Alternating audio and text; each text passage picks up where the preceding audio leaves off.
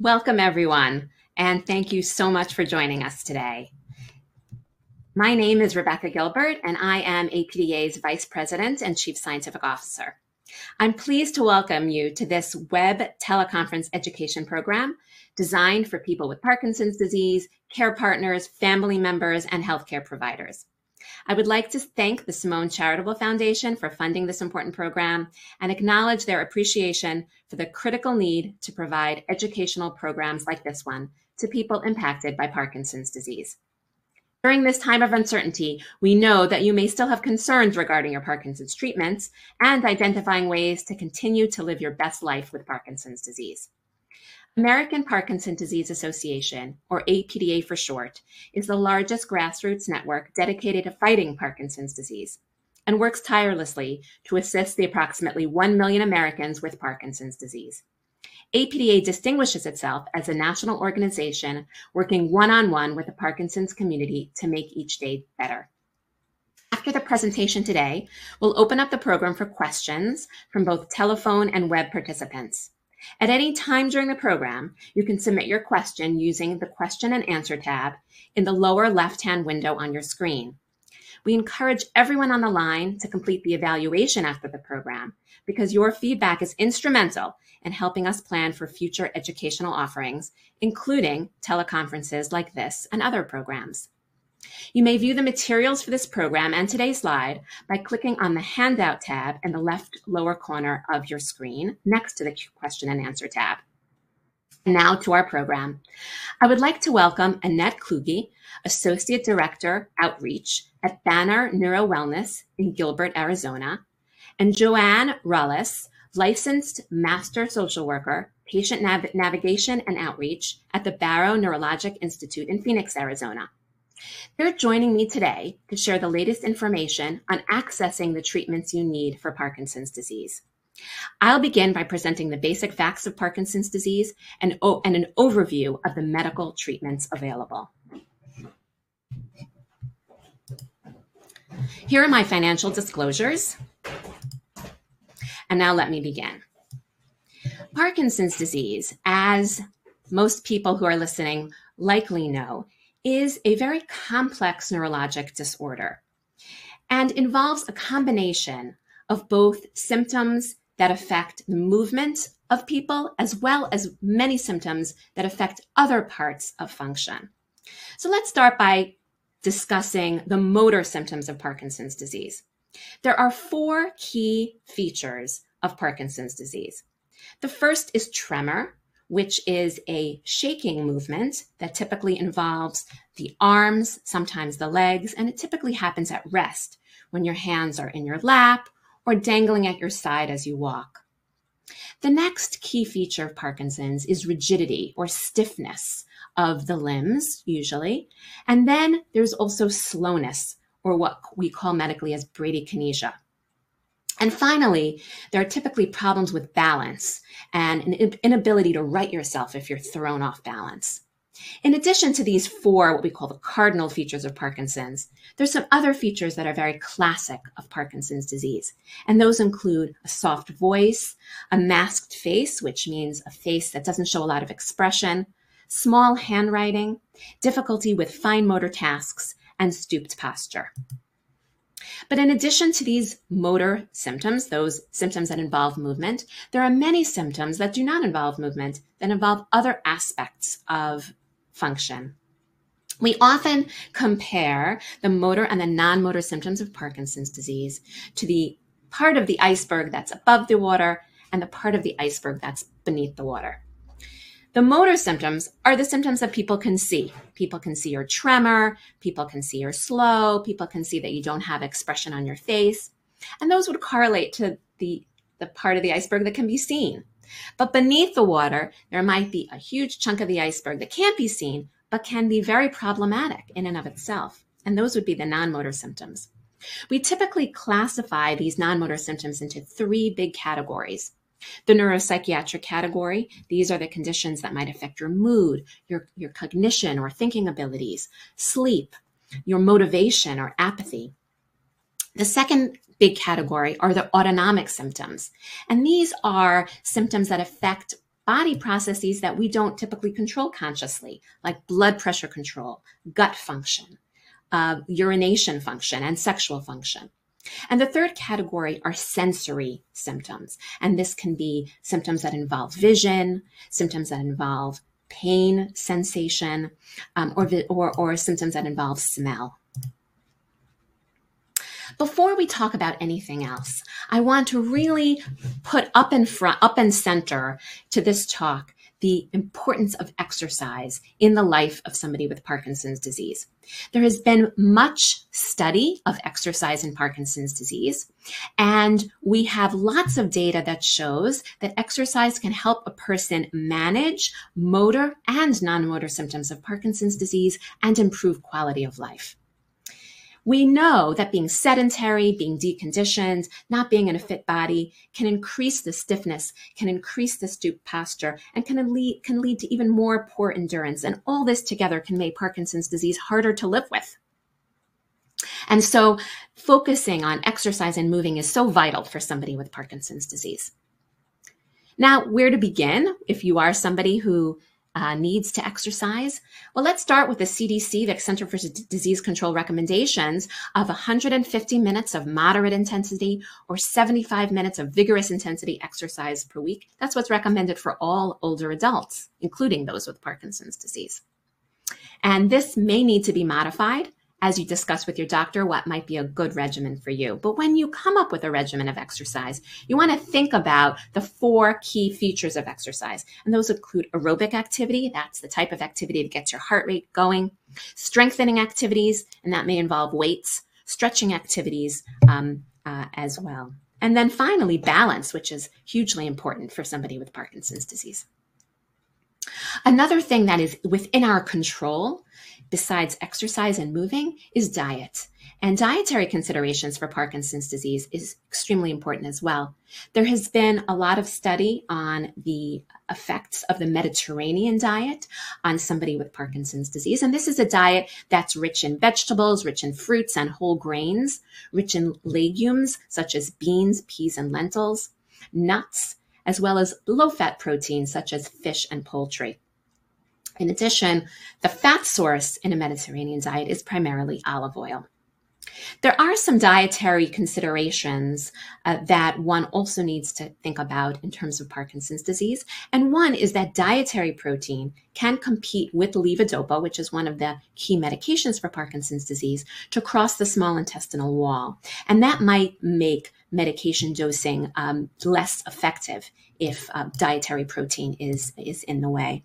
And so that's something to consider and discuss with your doctor. And finally, there's some other key symptoms of Parkinson's disease, such as low blood pressure or weight loss or constipation, that can be helped with the proper diet. And so diet is another way that we can help ourselves in our Parkinson's disease treatment. And now let's go to the 3 key aspects of Parkinson's disease treatment. The first, medications. The second, therapies. And the third, deep brain stimulation. And we'll discuss each of these in turn. Now, some principles as it relates to Parkinson's disease medication.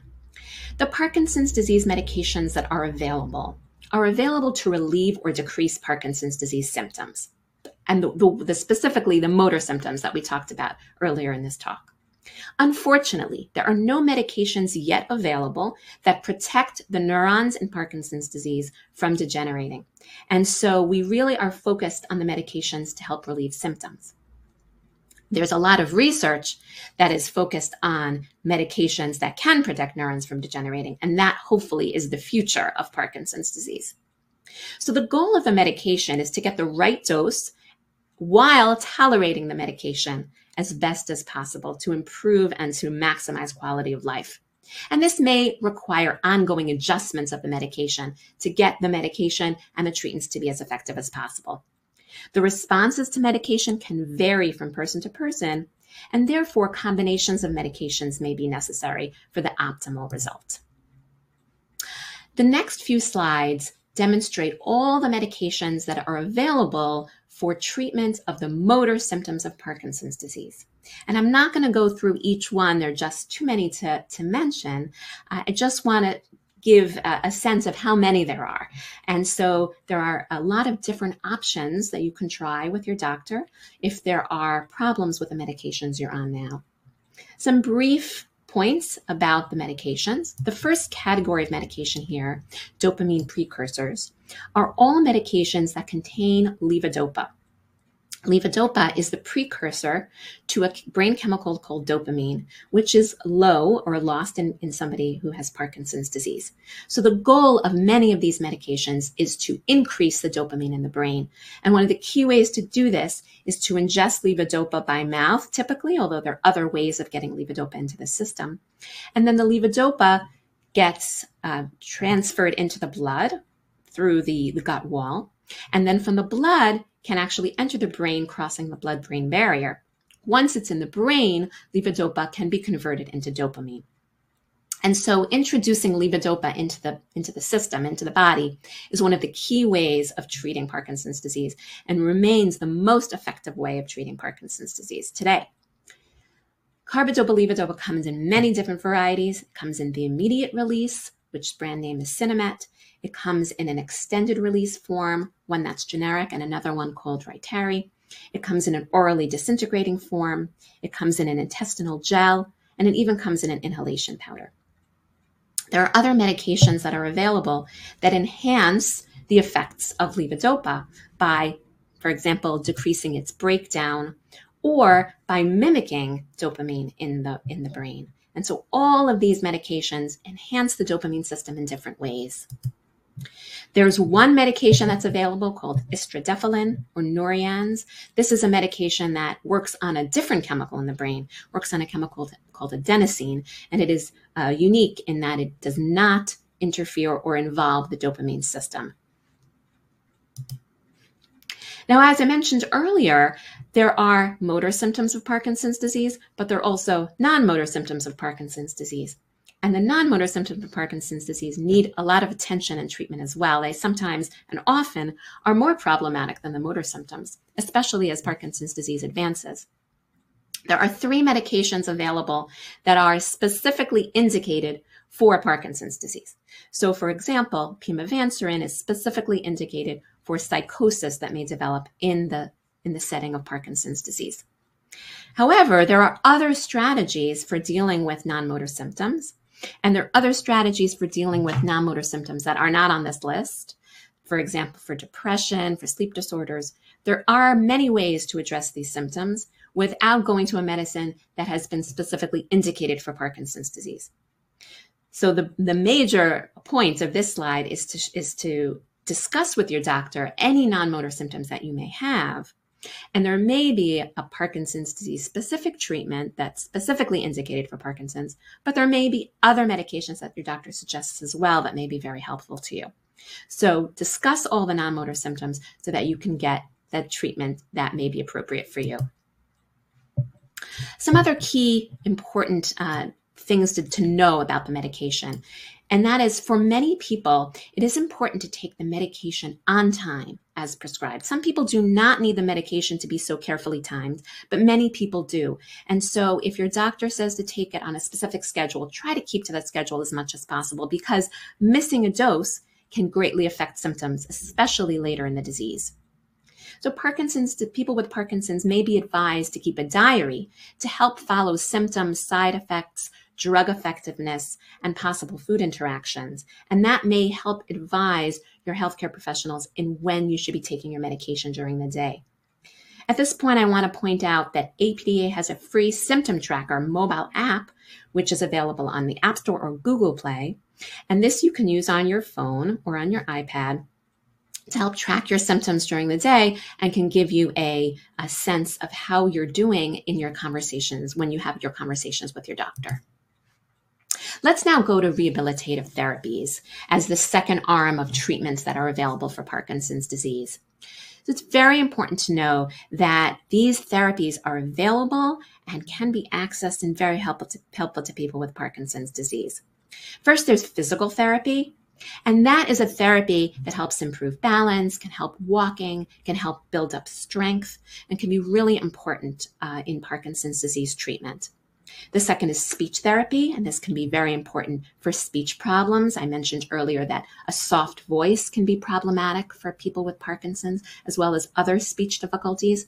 And then swallowing difficulties can develop as Parkinson's advances, and this too can be treated and addressed with speech therapy. Third is occupational therapy, and this focuses on improving fine motor skills and cultivating independence and independent living. I'm often asked, when is a good time to start these therapies? And really, the answer is as soon as you can, because there may be subtle changes in your walking, in your fine motor skills, in your ability to do your daily functioning, in your speech that you may not have noticed, but can be corrected. And starting early is always good practice to get a handle on these subtle changes. We'll now discuss the third arm of treatment, which is deep brain stimulation. And this is a neurosurgical procedure in which electrodes or wires are placed deep within the brain, and it delivers electrical impulses to deep brain structures in order to improve Parkinson's symptoms. The electrodes are then connected via wire, tunneled under the skin, and connected to what's called an implantable pulse generator, or IPG, in the chest.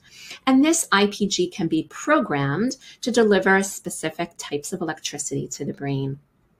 And it can be programmed using a remote device, a programmer. Now, this type of treatment is well studied. It's been done on hundreds of thousands of patients across the world for many decades. It's not a research protocol in any way, but it is not a procedure that is appropriate for every patient with Parkinson's disease. It is most appropriate for patients who find that their medications do not give a long-lasting effect, and they have a lot of cycling during the day of medications, working and not working and working again, what we call on and off time. And when you're in that type of situation where the medications do not give a nice, robust, long response, that's when deep brain stimulation should be considered. And that's definitely something to bring up with your care team. So let's talk a little bit about what a healthcare team means. What's important in Parkinson's disease is accessing the treatments that we discussed. We have medications, we have therapies, we have potential surgeries, but how do you know what to get when? And that's because you surround yourself with a good healthcare team that gives you advice on these various questions as they come up. So first, we have the movement disorder specialist or the neurologist who knows about Parkinson's disease to help with diagnosis and medical management. On the next, however, we have our rehabilitation team, our physical therapy, occupational therapy, and speech therapists. We can't forget about our general health care providers who can help with managing some of the non-motor symptoms that may be more in their wheelhouse than in the neurologist's wheelhouse. Maybe a urologist can help with urinary symptoms. A gastroenterologist may be able to help with gut symptoms. We want to involve those people as well.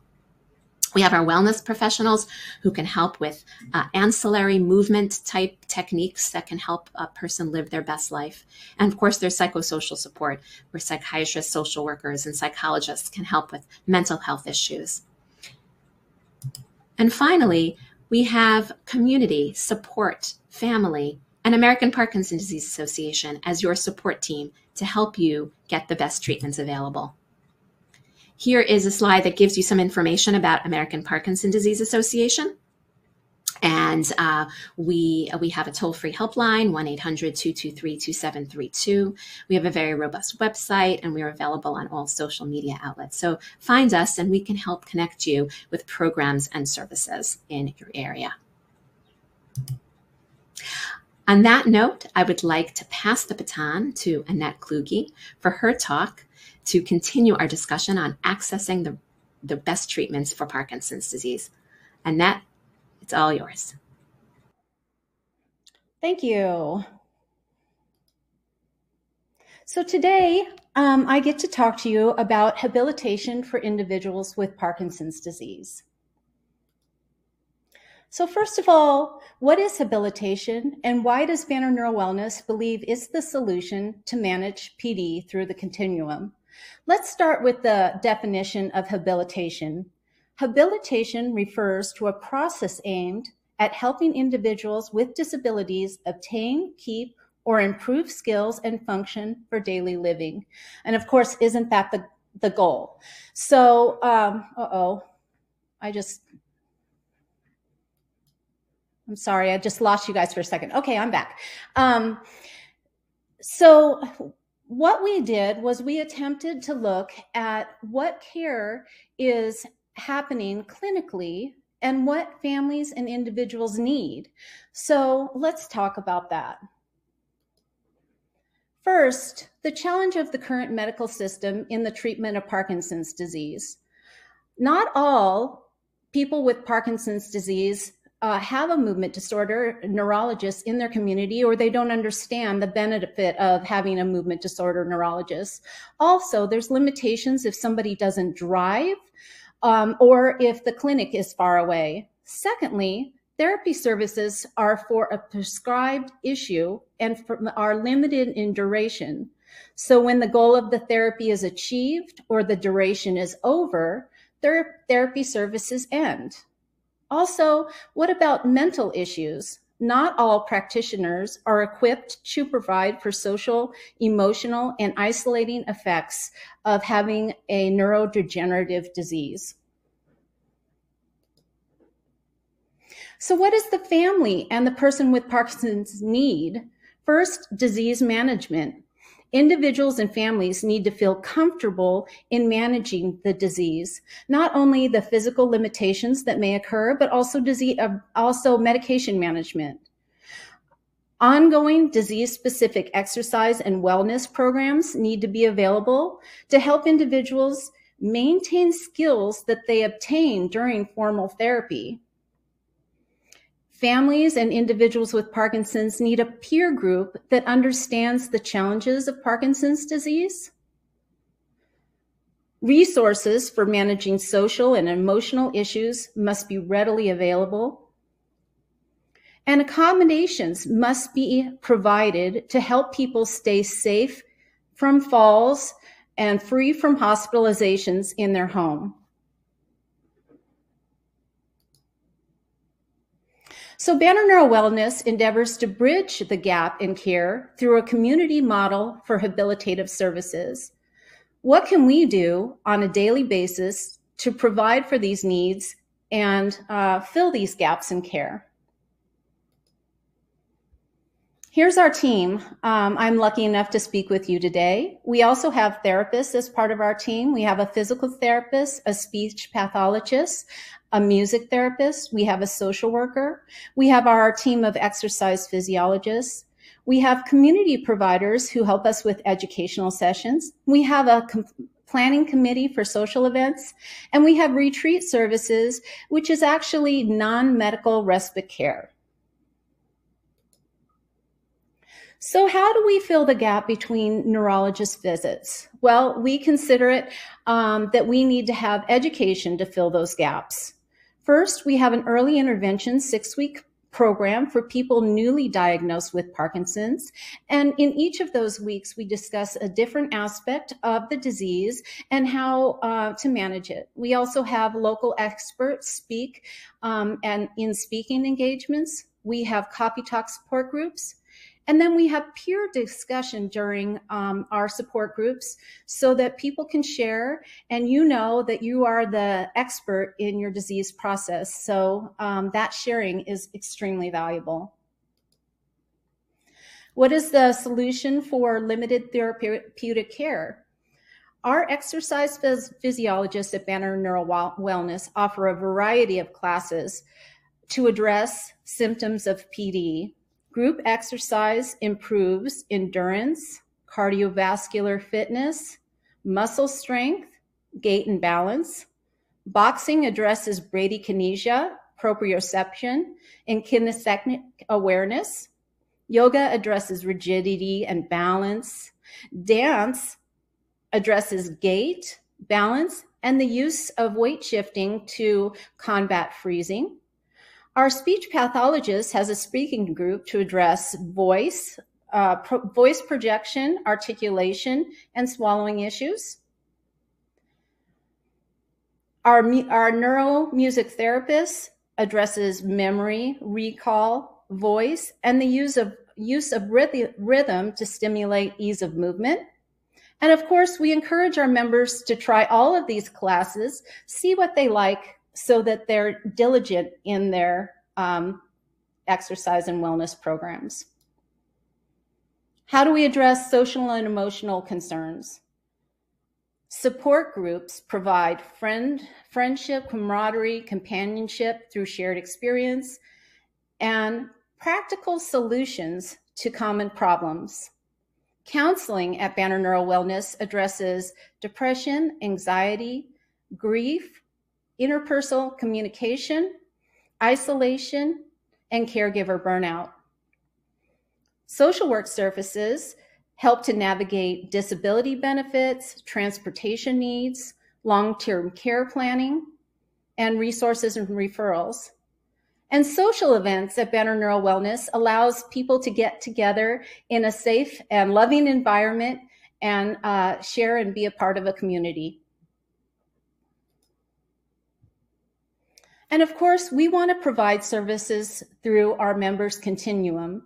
Our modified class structure allows individuals to continue regardless of ability or fall risk. The Banner Neural Wellness physical therapists provides instruction on proper body mechanics to not only our members, but to their care partners. She provides skilled intervention, adaptive equipment, and home safety evaluations to decrease falls and injury. Our care partners groups help relieve stress and offer peer support. In-home respite care provides support to both our member and the care partner, so the care partner can get out and do some care for their own personal needs. And having the proper support and skills allows the individuals to stay home with their loved one through the continuum.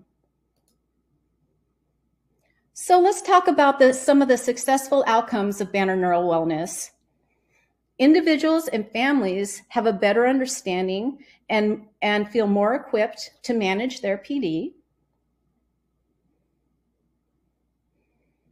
Through frequent and ongoing interactions at Banner Neural Wellness, the team is able to identify any exacerbation of symptoms and advocate for prompt intervention. Individuals and families are able to maintain function and slow the symptoms. Through education and support, people feel that they can have self-empowerment and can advocate for each other. Through surveys like the PDQ 39, we have found that through our interactions at Banner Neural Wellness, they have a higher quality of life. Peer support is readily available. Through our interventions, we have fewer falls. And through support groups and resources and respite care, we have a decrease in caregiver burnout. And if you Googled Banner Neural Wellness, you would find these are some of our testimonials. And I invite you all to take a look and also to look for habilitation services in your area and advocate for habilitative services. And now I'd like to turn it over to Joanne. Hi there. Good morning to those who are in Arizona, and good afternoon to those who are listening in from the East Coast. I am Joanne Ruelas, the social worker and educator here at the Muhammad Ali Parkinson Center with Barrow Neurological Institute. And I am pleased to be a part of this presentation put on by the APTA. I have no financial disclosures. I wanted to also share with you all, many of my patients ask me, well, what is it that a social worker does, particularly in my role? And my response is it's a much shorter list to tell you what I don't do. Because it's true. As a social worker, wear very many different hats.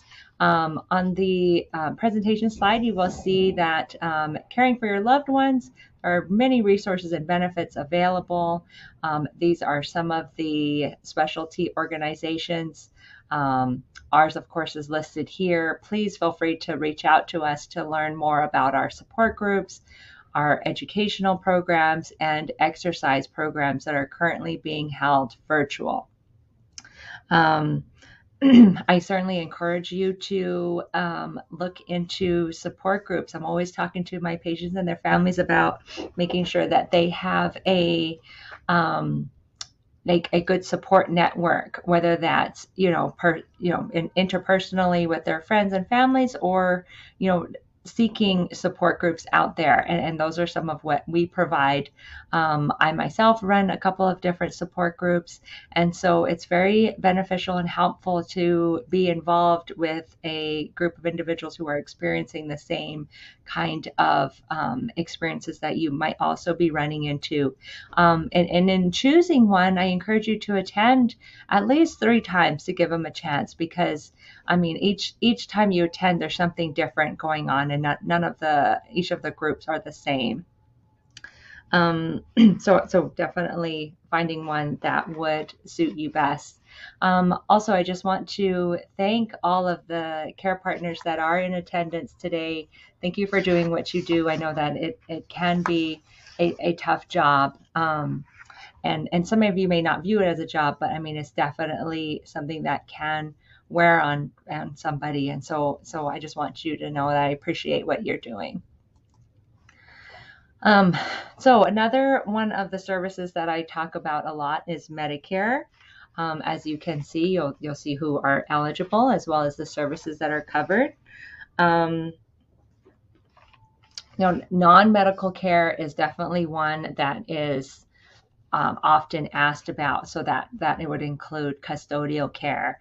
Can my insurance pay for somebody to come in and help me take care of my husband, take care of my wife, take care of my loved one? And unfortunately, that is not a benefit covered by Medicare. While it's been mentioned, there's nothing out there just yet.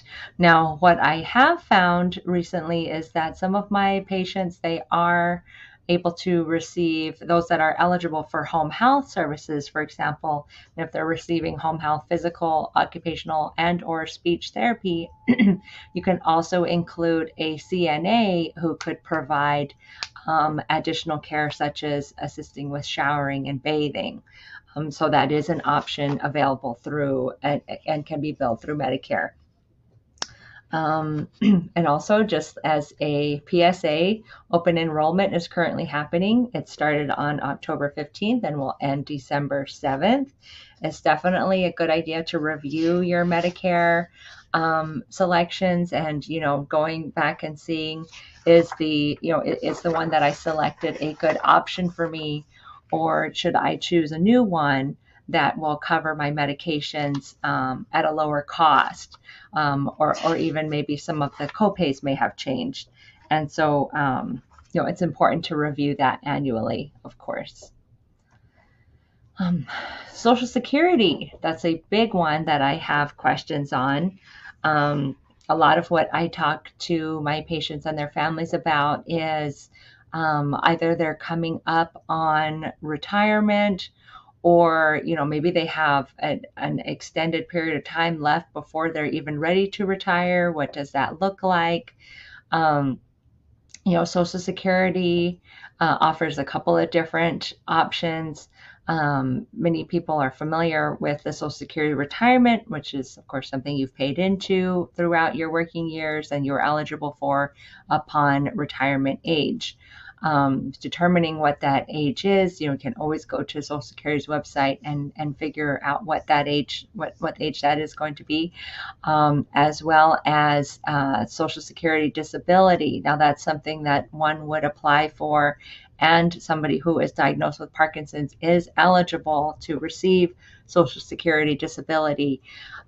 So applying for that and providing the information necessary that Social Security asks for to receive that benefit, so that you can take advantage of it. And then SSI, which would be supplemental security income, that's just coming from a different pot of money. It is also the same as Social Security disability. The only difference is that individuals who receive SSI have not paid into the benefit amount enough quarters of the year. So you have to have up to, I believe it's 40. So that is 10 years of work that you have paid into Social Security to be eligible for Social Security disability. Otherwise, it would default on supplemental security income, which is a lower amount that the benefit pays out. Let me see here. Another thing to consider, in addition to also looking at come retirement time, is also thinking about your insurance. Making sure that, this is something I talk to my patients and families all the time about, is that making sure that you are, covered insurance-wise, whether that be that you're leaving an employer. Are they going to provide continuous insurance through your short rolling into a long-term disability plan through your employer? Is that an option? Or is COBRA, spending extra money to maintain the same insurance plan as you were on, is that an option for you? Or will you have to buy insurance through the marketplace? Lastly, Medicare is provided to somebody on Social Security disability after they've been on it for 2 years, as I indicated on the slide here. In-home versus out-of-home care. That's another resource that I review a lot with my patients and their families. I mean, there's certainly a lot to consider. What I have placed on the slide here are benefits and options available to the state of Arizona. Altex is the Arizona long-term care system through Medicaid through the state of Arizona. And so it is a state-funded program. Financially, it must qualify financially. There are, I'm going on my next slide, I do have additional resources that will review that. Hours in the home. So the Altex, while it's not just for out-of-home placement, people can also utilize it to pay for caregivers in the home. However, the number of hours allotted to somebody receiving care in the home are decided based off of the case manager who is assigned to that patient. They determine how many hours they can receive. So say, for example, they come in, they do an assessment, and they say, oh, well, this person can receive 20 hours. So that 20 hours is divvied up between that, 1 week of time. And so that is what's paid for out of the Altex system. Thus, on the other end, somebody is in need of 24 hours care. They will not provide that much care in the home, but rather recommend moving into a placement facility. Same instance, private duty is out-of-pocket pay. You pay for a caregiver to come in the home. Placement agents can assist with finding an assisted living facility, group home, independent, and there's no cost for that service. However, they do make their money out of part of the first month's rent, if you will, the income that's paid to wherever the patient is placed at. Those are all various levels of care. I strongly encourage you, and I tell my patients and their families, please go to those facilities multiple times, not just during the designated tour time. Show up at different times during the day if you're able to take a look and see, what kind of care is being provided there. Because you are moving your loved one into a facility where they will live and somebody will be assisting to take care of them. So I highly encourage that. The Veterans Pension Plan is another benefit for individuals who are veterans. Please talk to, if you have a good contact at the VA. I'm more than happy to review that in further detail. Sadly, it's not something that the VA advertises a lot, and they don't talk about that too much. However, knowing that it is a benefit is beneficial for sure. These are the resources that I referred to.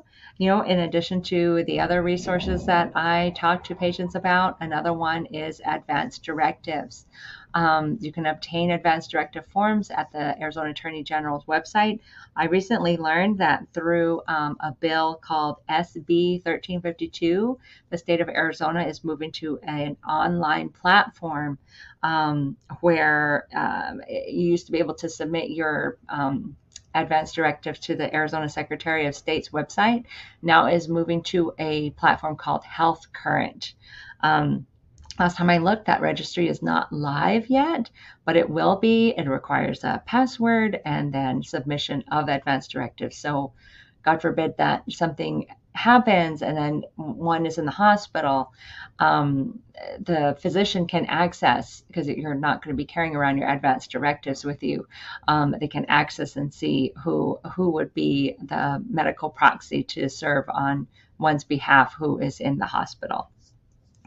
Let me see here. I encourage you to look at the PEMA Council on Aging to review the Arizona long-term care system.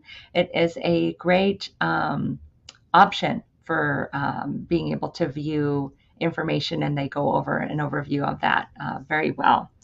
And so that was it. That was the end of my presentation. Thank you so much.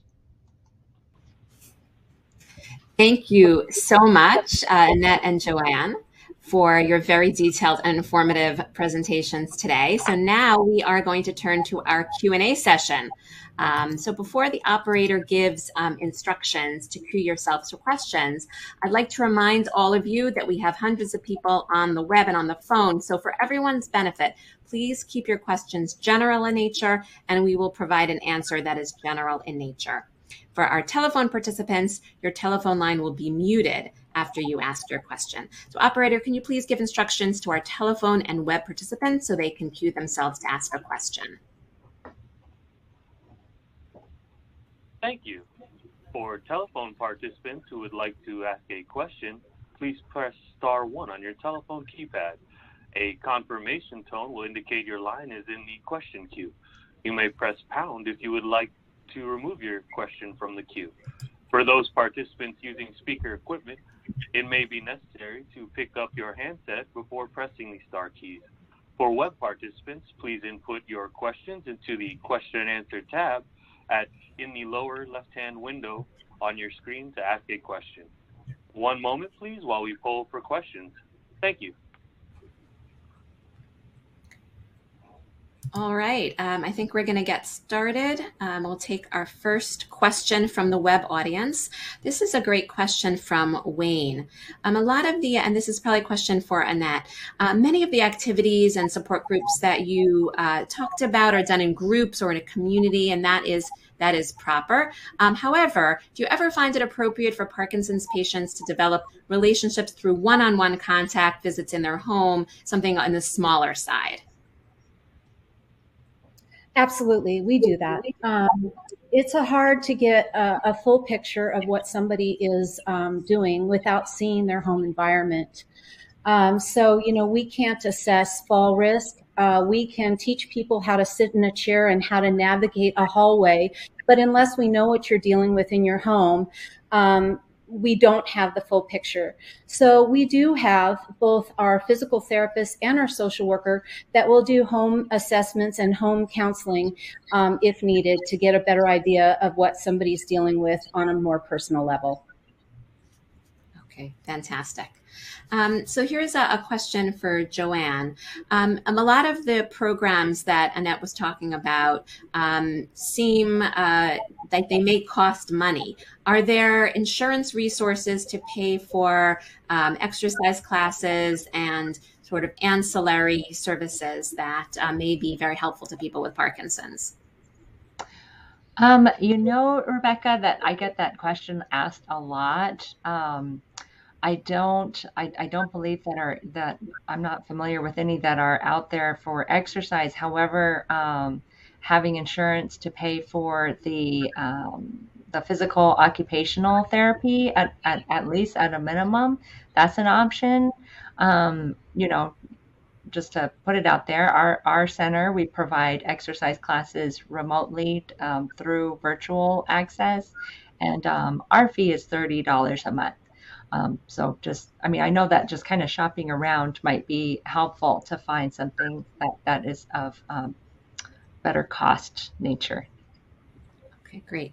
There are a bunch of medical questions. I'll take one from Cynthia, and she asks, are there different types of DBS? And so the answer is that in Parkinson's disease, there are typically two main targets for Parkinson's disease symptoms, the subthalamic nucleus, or a part of the brain, the GPI. And that would be a discussion with the neurosurgeon, which target is appropriate for you. There are also three different manufacturers of deep brain stimulation equipment. It used to be there was one manufacturer, now there are three, and they each have pros and cons. They each have subtle advantages, and some have disadvantages. So you really want to discuss those different options with the neurosurgeon. So there really are different types, and they all pretty much have the same focus and the same goal, and mostly they lead to the same result, but there are some subtle differences that you want to talk with your neurosurgeon about. Okay, so the next question would be a question for Annette. I went to a support group, but I did not find that the people in the support group had similar symptoms to me. Is there a way to find a support group that's more compatible with my symptoms? I would recommend trying different support groups. So particularly like at our center, we have a coffee talk, which is anybody who's dealing with Parkinson's. It could be the care partner, it could be the patient, it could be an adult child. That group may have more people dealing with particular things. We also have a women's group just for the gals, and we have a men's group. So I know that hopefully you have choices in your community.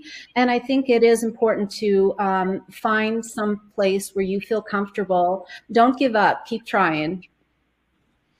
Okay, great. Thank you. So here's a question for Joanne. What are some care options if I really want to keep my spouse at home? And now you mentioned a lot of Arizona-specific resources. We have a comment in the comment box. If you could maybe make some more statements that may be more applicable to people that don't live in Arizona. Sure. Yeah. So, let me see. So definitely, I know that a lot of the private duty resources where you pay for care, a lot of those companies that exist here in Arizona, they are franchises, and so they exist throughout the United States. So if you did a Google search for private duty, that would be the appropriate term for searching for a caregiver agency. Now, if finances is an issue, I would certainly look to your state, their Medicaid site. And so every state, so for instance, Arizona is the All-Tex and Access system. So in your state, the Medicaid system would have definitely would have a different acronym. So if you searched your state's Medicaid site to see if they had a long-term care option available. Some people do have long-term care benefits, and so you've paid into this program, it's time to use it. And other options would include, like, let's say your loved one not to minimize, but if they just need, somebody to come in and sit with them, and maybe they just need somebody there to, be of different companies. There are definitely volunteer agencies available. And so I would also search for your state, because like here we have the Area Agency on Aging. And so there are different versions of that throughout different states. So search like a senior agencies, or what the different state might call them. But certainly getting plugged into that could lead to a multitude of additional resources available volunteer-wise. Great, thank you. So we have a couple questions for Annette. So could you maybe just review for our audience a discussion of where you work, where that is, and are there branches in other places? And if you don't have access to your specific center, how do you get a similar center in some other part of the country? So a similar question to you that was posed about the financial resources to Joanne, a similar question to you. How do we make this more applicable to people outside of Arizona? Well, I think my end slide is, I tried to sum it up. There are not a lot of centers like this. We are lucky to have in Gilbert, we have a sister facility in Sun City that does much the same things. But we've had people nationally come and look at our center to see what it looks like. I think really what needs to happen is that you as individuals, as care partners, need to let APDA know. I know they've given us a lot of help, that this needs to be the form of care, because it really does offer the best quality of life for both the patient, the person with Parkinson's disease, and the family. So advocate in your community, tell your neurologists, get the word out there. Okay, excellent. And just to add to that, certainly your centers is very unique, but there are other movement disorder centers around the country you can access. Most major cities will have one, and you can start there. Not necessarily as robust as your offerings, but certainly has a lot of other resources in other parts of the country. So thanks everyone for putting those comments into the chat. So we have a medical question here that I'll tackle, which is, what is your feeling on CBD use for Parkinson's disease? CBD is a chemical that is purified from the marijuana plant, and it is used for a whole bunch of medicinal purposes, and is one of the elements, along with another compound called THC, to be the two compounds that are called medical marijuana. And there's been a lot of discussion and some research into whether CBD and THC, which are these components of medical marijuana, and their help in Parkinson's disease symptoms. And so just off the bat, chemicals that are purified from plants are often used as drugs in various contexts. That part of it is not unique, but there is a sort of politicizing of these particular compounds for a whole bunch of reasons. And so trying to separate that politicization of these chemicals can be tricky. And so really what we need is data. We need data. Does this chemical help Parkinson's, and what symptom of Parkinson's does it help? And that data is hard to come by, but there have been some clinical trials, and hopefully some clinical trials that are ongoing right now, to try to see if this chemical helps the tremor of Parkinson's, for example, or insomnia in Parkinson's, or dystonia or twisting feeling in Parkinson's. And we really need that data to be able to, just like any symptom and any compound, we need that data to be able to justify its use and to recommend its use, really. And so right now we have just anecdotal data. Somebody goes to their medical marijuana facility, they try it, and they tell us whether it helps or not. And that kind of data can be useful, but to really be impactful, you need a properly done clinical trial. So as that data comes in, we can have a better understanding of how to use these chemicals and these medications for Parkinson's disease. And I hope that that helps to address the questions. We have another question that may be helpful for Annette to answer. I have difficulty getting out of my house. I can't drive, and I don't have anyone to drive me. Is it okay if I do physical or occupational therapy in my home as opposed to going to a facility to get that therapy? How do you balance those two things? Absolutely. If you can get therapy in your home, do it. I think that one of the things that you might want to ask the physical therapist or the occupational therapist is that if they have experience working with somebody with Parkinson's disease. Not all of them do. So if you can get the proper person, when you're calling the organization, ask specifically for a therapist that is familiar with Parkinson's, and definitely get that therapy in your home. Fantastic. Here's a question for Joanne, maybe Annette as well. I've heard the term palliative care. What does that mean? And do I need it? And how do I get it? That's a really good question too. And I failed to touch on that because that's definitely something that I talk to a lot about as well. Palliative versus hospice care.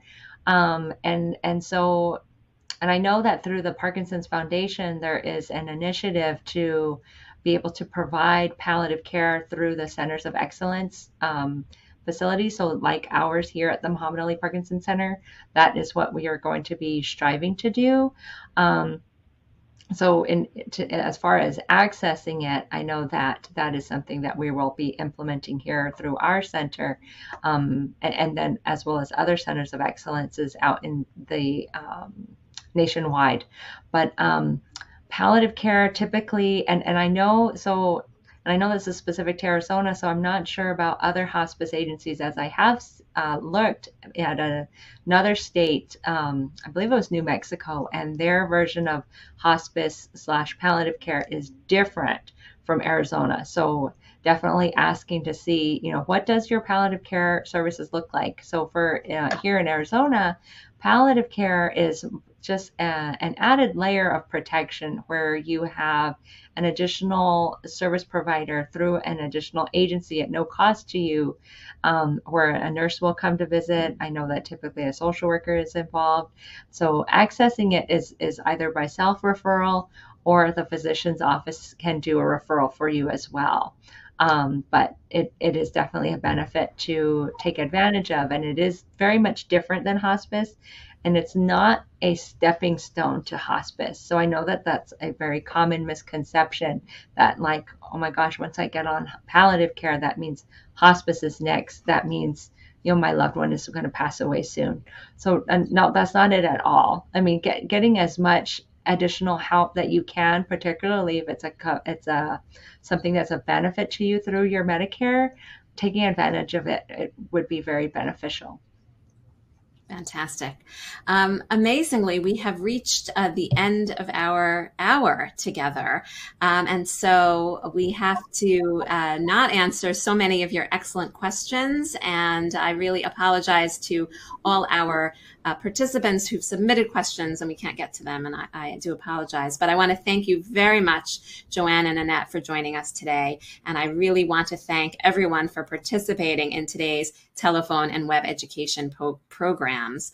If you have a question that has not been answered, you can speak with somebody at APDA's Scientific and Medical Affairs Department by either visiting our website, apdaparkinson.org, and submitting a question there, or calling 1-800-223-2732, and we can answer your question that way as well.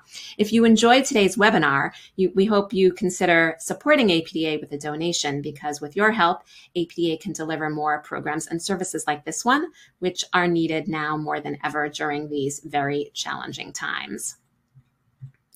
And I want to remind you to check out APDA's Symptom Tracker app, which is an app that helps you or your loved one track their symptoms.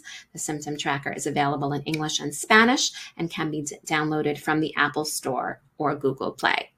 I also want to emphasize to everyone on the phone that we really do appreciate your feedback and comments and want to make sure that you complete the program evaluation form. To join us in this fight against Parkinson's and to learn more about the support APDA provides across the country through our network of chapters and information on referral centers, as well as our National Research Grant Program and Centers for Advanced Research, please visit us at apdaparkinson.org. We all agree that being informed about your disease and treatment options is the best way to empower yourself and take control of your care. Have a wonderful day.